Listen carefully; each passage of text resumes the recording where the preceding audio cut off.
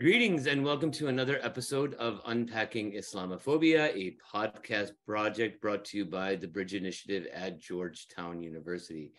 My name is Arsalan Iftikhar and I am your host. And today we will be speaking about the plight of the Chinese Uyghur Muslims with prominent lawyer and activist Nury Turkel. Nury currently serves as chairperson for the U.S. Commission on International Religious Freedom, USCIRF, after being appointed there by House Speaker Nancy Pelosi in 2020. That same year, Nury was named to Time Magazine's list of 100 most influential people in the world. And in 2021, he was also named one of Fortune 50's greatest leaders in the world. Nury Turkel's memoir, published in 2022, is called No Escape: The True Story of China's Genocide of the Uyghurs. And Nury Turkel is joining me today. Thank you so much, Nury. It is always good to see your face, my friend. Thank you very much. Thank you very much for not only having me on, but keeping the spotlight on the Uyghur genocide. Well, I want to start with the title of your book. Your 2022 memoir is called No Escape. And I wanted you to tell our audience a little bit about why you chose that story and a little bit about your own origin story. I get this question often because no escape, and I'm here. What are you escaping from? This as history that I was born in a Chinese re-education camp during the height of the Cultural Revolution. And those camps are very similar camps that the modern world learn about in communist China, that was specifically built to collectively punish Uyghur Muslims in this atheist communist country. So I feel that I managed to escape the Chinese persecution after surviving the camp, after getting my education in communist educational system, up until the point of graduating from college. And I was feeling great. I was granted asylum, become a naturalized U.S. citizen, lawyer in nation's capital, and serving in the U.S. Government in this important government agency. And then I realized when I was about to write this book that, no, wait, I'm not fully escaped the Chinese persecution. And I can't see my mother and my father. The last time I saw my mother was in 2004 when she and my late father came to Washington. My father passed away last year. And I haven't seen my mother for 19 years. And the Chinese government sanctioned me in December 2021 in retaliation against the Biden administration's policies, including diplomatic boycott of the Genocide Olympics in Beijing last February. And then even after my father passed away last year, but Chinese won't let my mom to return to the United States to her American family.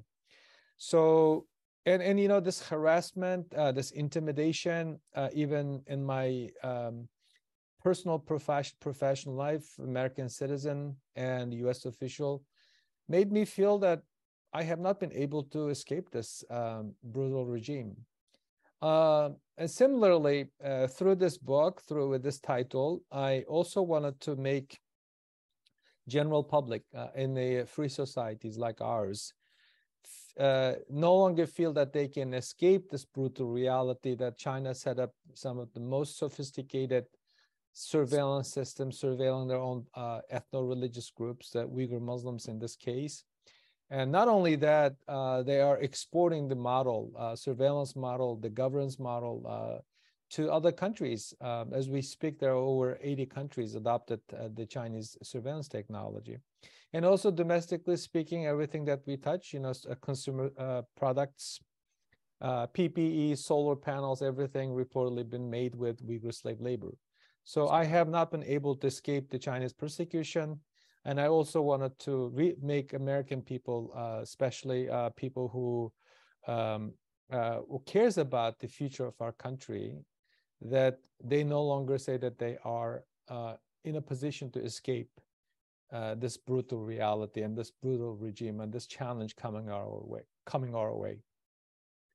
So, Nury, I wanted to ask you about a little more context. According to the Chinese government, the current crisis that we see today around Uyghur Muslims, ostensibly for them, began around July 2009 during social unrest in Urumqi, which is the capital of the Xinjiang province. And, because a lot of folks might not have background in terms of who the Uyghur Muslims are, where they come from, and how they impact the rest of the world, I was wondering if you could give us some background on the 2009 social unrest and why it was significant to where we are today. Yeah, before the world come to know about the Uyghur plight, the Uyghur genocide, the easiest way that I find useful to describe who the Uyghurs are as follows. The Uyghurs are the other Tibetans that you have never heard of in the past. But those days are gone. And I can't believe that I'm saying this, but I thought it was horrible then. But I would go back to that period in a heartbeat. I'm talking about 1990s, early 1990s, and in the 1980s, even in late part of before the 9/11 era, that the entire Muslim population around the world turned into a suspicious class. So that's how I initially, and still to this day, use to describe, or the way to describe who the Uyghurs are.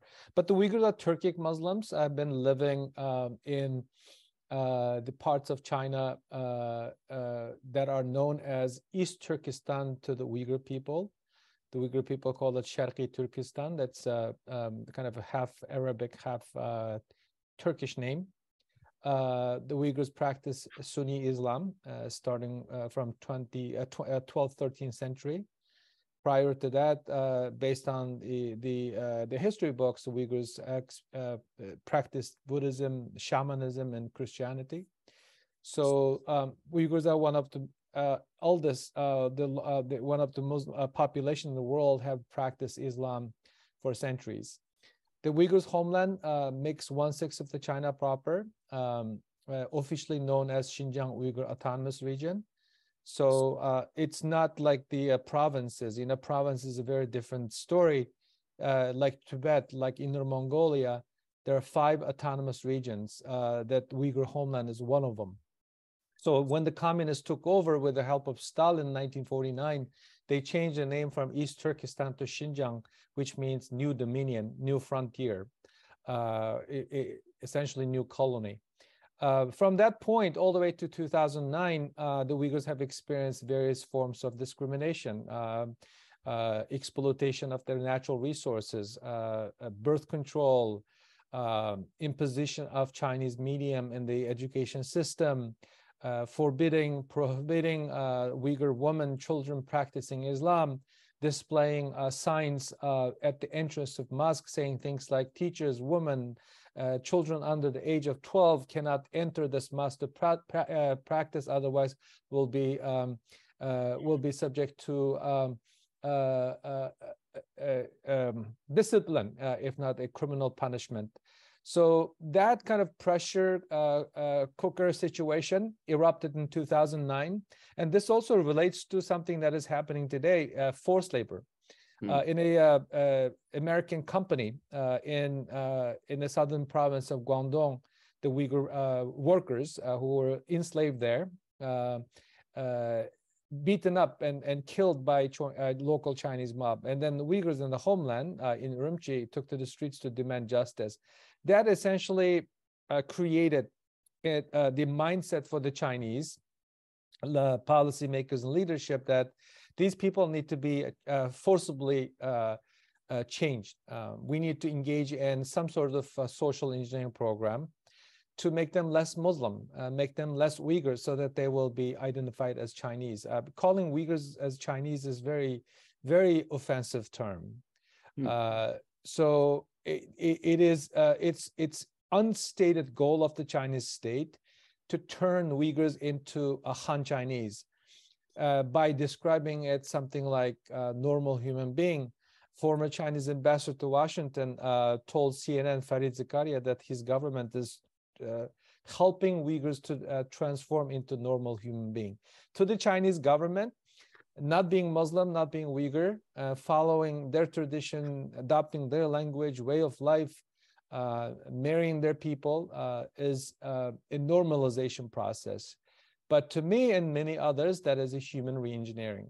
Today, the Chinese operates the world's largest concentration camp that the world has not seen since the Holocaust era. During the height of the Holocaust, the largest number of Jews, Roma, and others detained in the concentration camps were 750,000 because they were killing and bringing new ones. But in China, based on US government's estimate, anywhere between 2 to 3 million Uyghurs have been locked up in industrial scale concentration camps. And also, in addition to that, about 800,000 to 1 million Uyghur children, as reported in the New York Times, being sent to the children's camps. This essentially makes the Chinese committing genocide against Uyghur children as well. On top of that, 83 global brands reportedly using Uyghur slave labor. So some of the detainees were initially sent to the concentration camps, now sent to forced labor camps, making sneakers, solar panels, components, computer components, PPEs, beauty products. And then finally, Uyghur intellectuals been rounded up, social elites been rounded up, religious leaders been rounded up and sent to concentration camps. I know for a fact that several of my Uyghur American friends who have family members who used to be state employees, even their years of employment with the state did not secure or guaranteed was spare them from the concentration camps. So the 2009 was the turning point that the Chinese had given up stick and carrot policy, and that helped with Xi Jinping coming to power in 2012, which essentially says, okay, we got to do something to completely control lives and souls, properties and land of these people, so that we will have a better, more secured future in our plan to realize this China dream through Belt and Road Initiative. Yeah, and we're going to talk about the Belt and Road Initiative in just a minute, but I want to talk a little bit more about the internment camps. As you mentioned, there was a seminal 2018 human rights report which found that over 1 million Muslim Uyghurs were forced to renounce Islam, criticize basic Muslim practices, forced to drink alcohol and eat pork, both which are forbidden for observant Muslims, and even recite communist propaganda songs. I want you to, Nury, tell us a little bit more about what we know about these concentration camps and the scale and magnitude. The camps, during the process of writing my book, I studied the history of concentration camps by relying on this concentration camp historian, Andrea Pritzker's book called One Long Night. I was disturbed when I look at the historical nature and the modern day concentration camps, specifically on their commonalities, such as collective punishment based on ethno-religious background, extrajudicial nature, and also not knowing why a detainee been locked up. When you interview the camp survivors, the first thing they will tell you is like, I don't know why they took me in there. I still don't know why they took me in there. So these are the kind of commonalities that the Uyghur camps share with the historical camps. But why? The question becomes, what is the Chinese government's problem with the Uyghur people? The Uyghur people's problem, perceived problem by the Chinese, is being Uyghur Muslim. So the Chinese Communist Party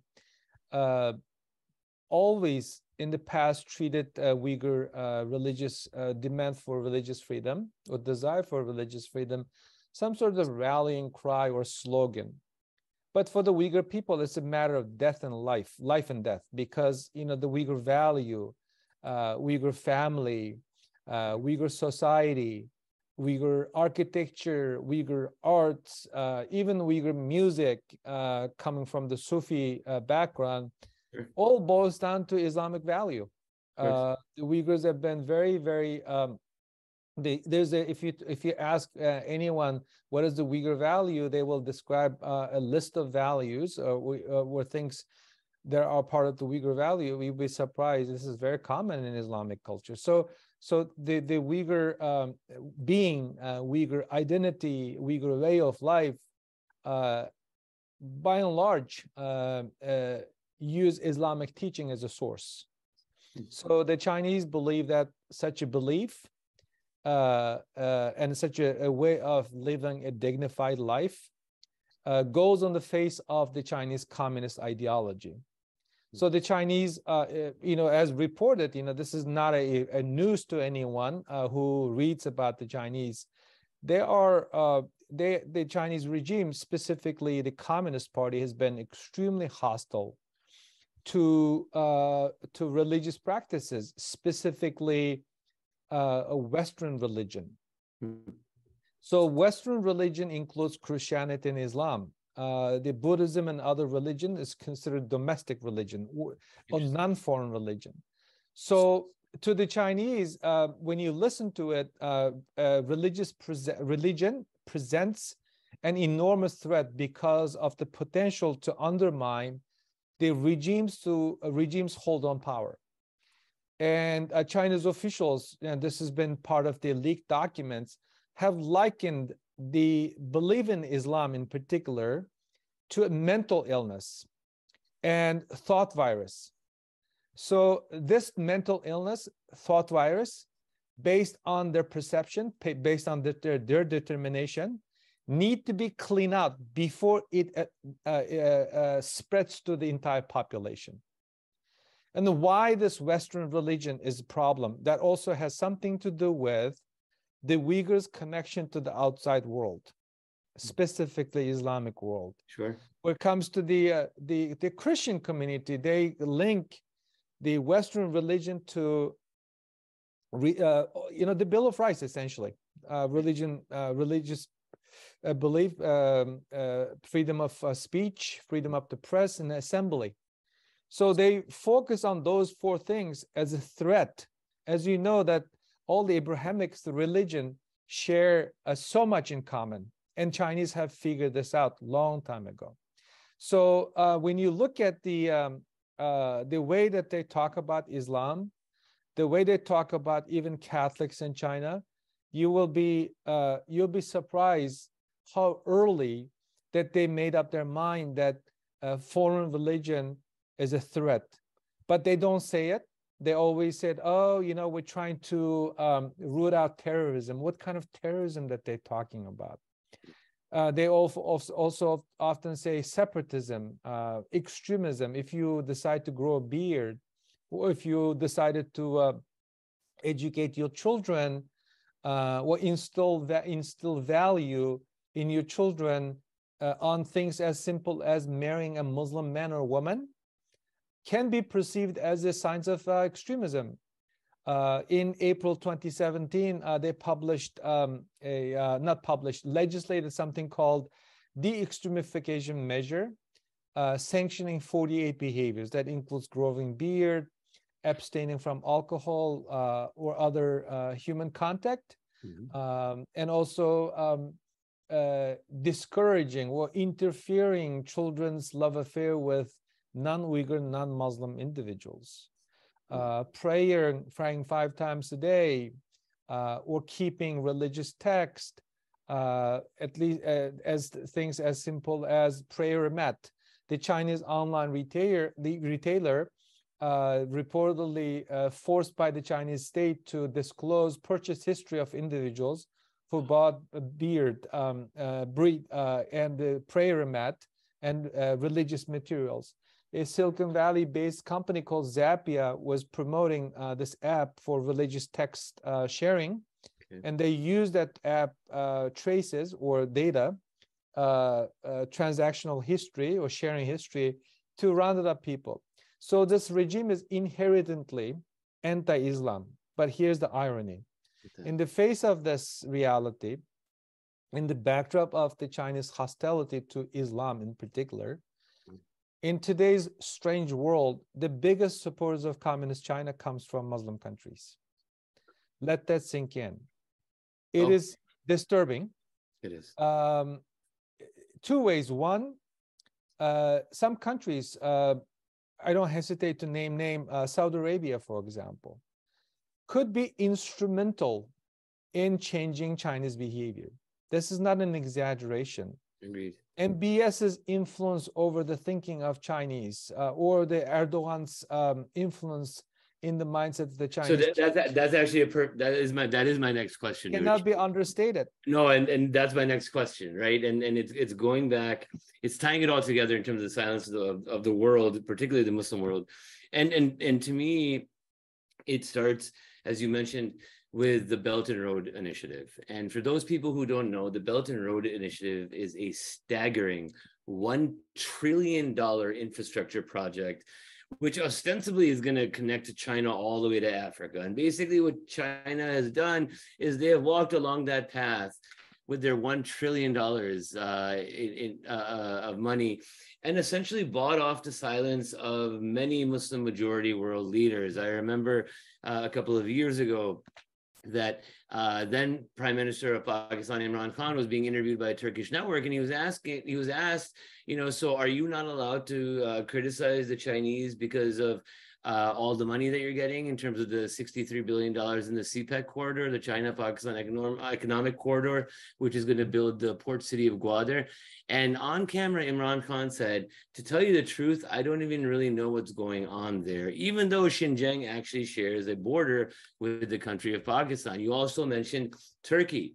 Recep Tayyip Erdogan, who is a self-styled populist claiming to stand up for Muslims worldwide, once actually said that the Uyghurs are living there happily when asked about internment camps, even though his own foreign ministry had refuted him just a couple of months earlier. And MBS, the Crown Prince of Saudi Arabia, who I hasten to add, the CIA found was responsible for the murder of Washington Post columnist Jamal Khashoggi, also said that China is allowed to carry de-extremism campaigns like the ones they have against the Uyghurs. And so my question to you, Nury, is this purchased silence of Muslim world leaders is obviously astonishing to anybody, but can you tell us a little bit more about the Belt and Road Initiative and the impact that the Chinese money is having on the way that the Muslim world leaders perceive the situation of the Uyghurs today?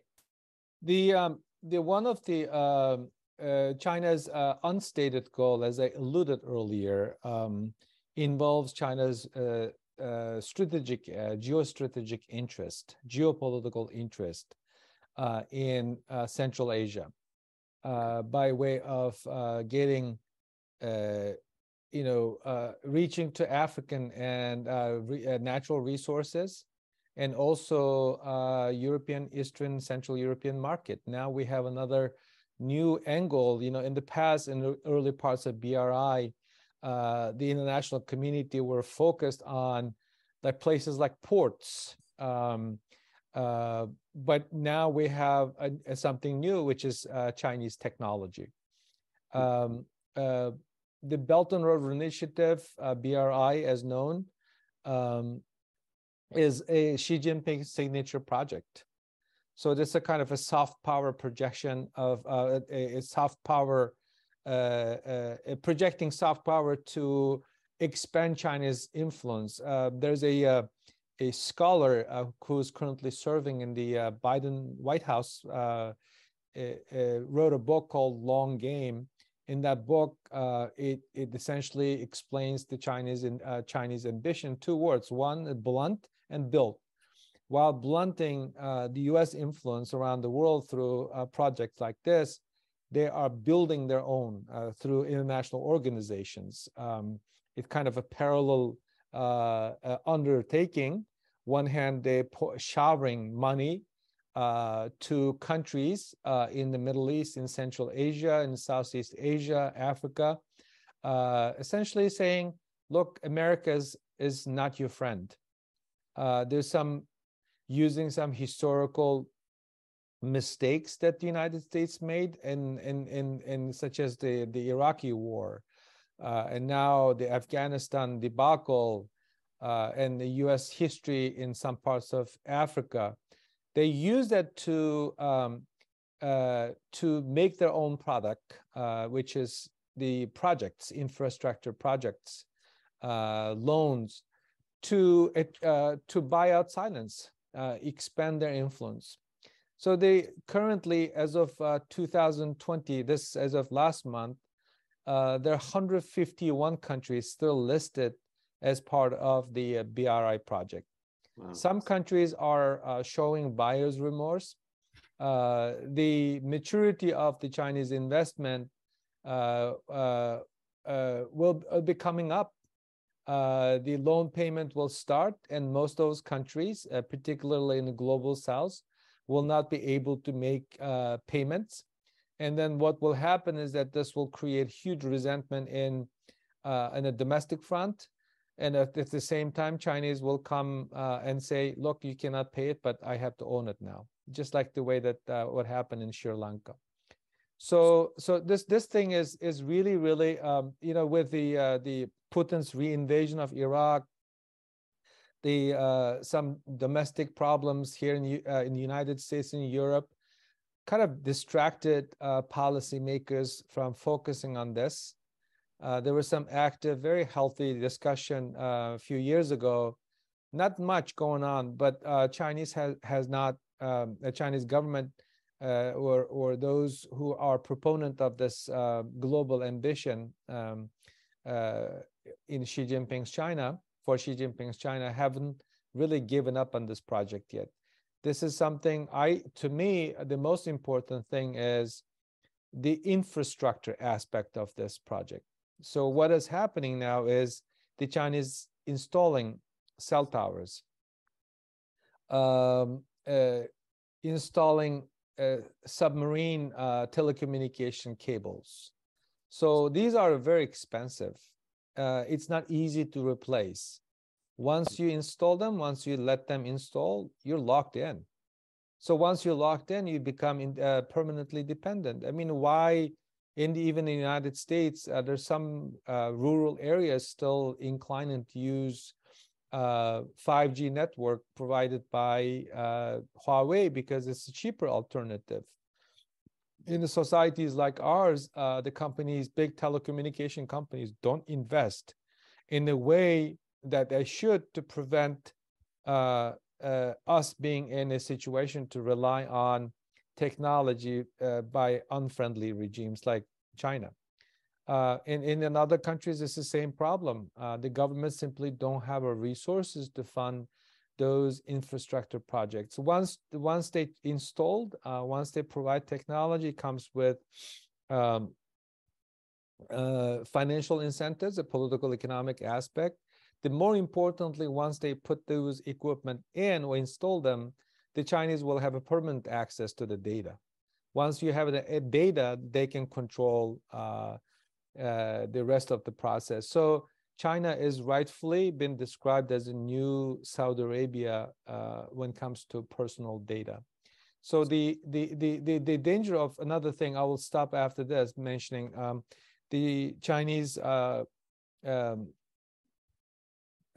tech giant Huawei publicly brags about 140 the cloud storage contract that they're able to sign on with 140 countries. At the United Nations, we have about 190. And you can just appreciate how successful that the Chinese BRI project in various spheres have been. So, it looks innocuous, harmless, but in the long term, a lot of countries that are signed on, including some European countries, will have a very serious regret, a buyer's remorse, in simple terms. My final question to you, Nury, is what do you hope happens in the future? We had in 2019 the Uyghur Human Rights Policy Act that was passed in Congress. We had a former Secretary of State refer to what's happening as a genocide, but we also still had a 2022 Winter Olympics in Beijing. while 1 million people plus were in internment camps and nobody said a word. And so, as one of the most prominent Uyghur Muslim public intellectuals in the West, what do you hope, how can we get these people out of the camps? How do we bring China to account for what's going on to over 1 million people simply because of their religious identity? So this is, you read my mind. This is something keeps me awake at night.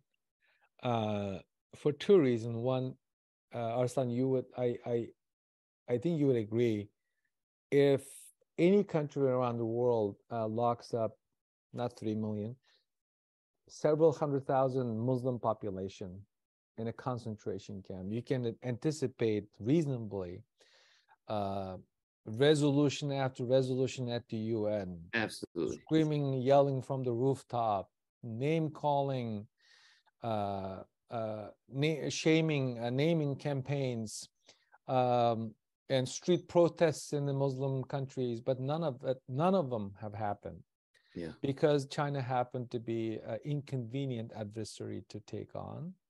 The Uyghurs are also happen to be a type of people lending support would cost dearly. Ask basketball player Enes Kanter for speaking out. Former Arsenal soccer player Mesut Özil, the German, sure, who posted on his Instagram account criticizing China for the atrocities. He was benched, ended up leaving Premier League. To this day, there's no single documentary, let alone movie, being made by Hollywood. There's no single Silicon Valley executive. Actually, there's one of them mocking. It's like, who cares about the Uyghurs? If you remember, there was a guy by the name Shamas something, I forgot his last name, an immigrant from Sri Lanka to Canada, a child of an immigrant, mocking the Uyghurs, like essentially saying, so there's a, I feel very comfortable. I don't think that I need to bite my tongue to say this. If the Uyghurs happen to be a different type of Muslims, we may have seen a different type of response from Europe in particular. If the China is a different type of adversary, we will have seen a very different type of responses from the Muslim streets. So, it is very distressful situation, to be frank. When I look at the world's reaction to Putin's crimes in Ukraine, I was heartwarmed. I was encouraged. In fact, it compelled me even myself to be a voice for Ukrainian people. Maybe because of my work supporting the Ukrainian people, Ukrainian democracy and sovereignty, I got punished. I get sanctioned by Putin. So it's all worth it. But at the same time, why don't we see a similar type of reaction from the business community? As you may recall, in the early parts of the reinvasion, in less than 2 weeks, the global business community either just shut it down, pull it out, or suspended their business practices. Even to this day, after this genocide being in its 6th year, there's no single global brand that publicly calls out China. There are few of them relocated their sourcing base, but still, so these kind of things really, really bothers me. And then the other thing, in the moral ground, we always hear politicians saying that we should not let Putin to normalize these kind of war crimes, bombing civilian buildings, taking children to the camps. Putin is also following Xi Jinping's model. It's very disturbing, focusing on Ukrainian children. Focusing means taking them away, sending them to the camps. So international community, including myself, yourself, are reasonably morally supportive of the Ukrainian cause, and we've been chanting that we should not. Same type of logic could and should apply to Xi Jinping. Sure. For me, Putin is a kind of a storm. Once it's gone, we may have a different type of relationship with the Russian Federation. And I can't say the same about China. The CCP has a plan for the world. They incorporated everything into the national security strategy. even religious persecution, because it creates resentment against the government. It becomes a source for rallying against the Chinese communist state. So they made up their mind. So what should be done? I think one very simple thing, the policymakers around the world need to grow a backbone. And then two, the policymakers and heads of state, government officials need to be reminded that the history will not be kind to them because they're looking the other way. In the face of this danger about our future, you know, the Uyghur, the damage that this genocide, this regime caused to the Uyghurs are irreparable. Yeah. Hundreds of thousands of families been broken. We talked about just bare minimum 800,000 children. This was one of the reasons that former Secretary of State Pompeo feel compelled to call this a genocide. On the same day, Tony Blinken acknowledged that it would be his judgment when he was pressed by a senator in a confirmation hearing. So that in of itself shows that this is a very serious problem, but the lack of political will, focusing too much on the business interest, money, focusing too much on, you know, using China against or for their economic interest vis-a-vis United States and Europe. Some countries do that, using China to get attention from the others for geopolitical reason. So the Uyghurs become a very useful football in some countries dealing with the Chinese. But at the same time, Arsalan, I'm very grateful for our country for the bold steps have taken. You know, somebody living, working in the human rights space for more than 2 decades, I never thought that the Uyghur community would be able to pass 2 pieces of important legislation without any monetary investment. In Washington, lobbying a bill requires lots of resources. Lots. There's no PR firm. There's no lobbying firm. There's no even organized movement. The Uyghur people deserve a lot of credit being able to do this in the U.S. Capitol. Now we have a bipartisan consensus, you know, moving to the positive side. I'm appointed by Nancy Pelosi. A few days ago, I attended the State of Union at the invitation of Republican leadership. Nice. I had a chance to meet and greet with Speaker McCarthy. So this is a bipartisan. You know, what part of religious freedom, human rights ever even connects to party politics? This is my mission.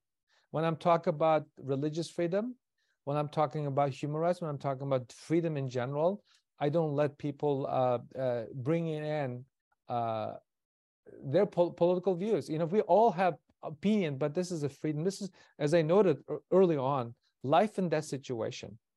You know, I in my early parts of my professional life, I was asked about my political view, and I said, look, when somebody walks into my office, I don't ask what political party that this person belongs to.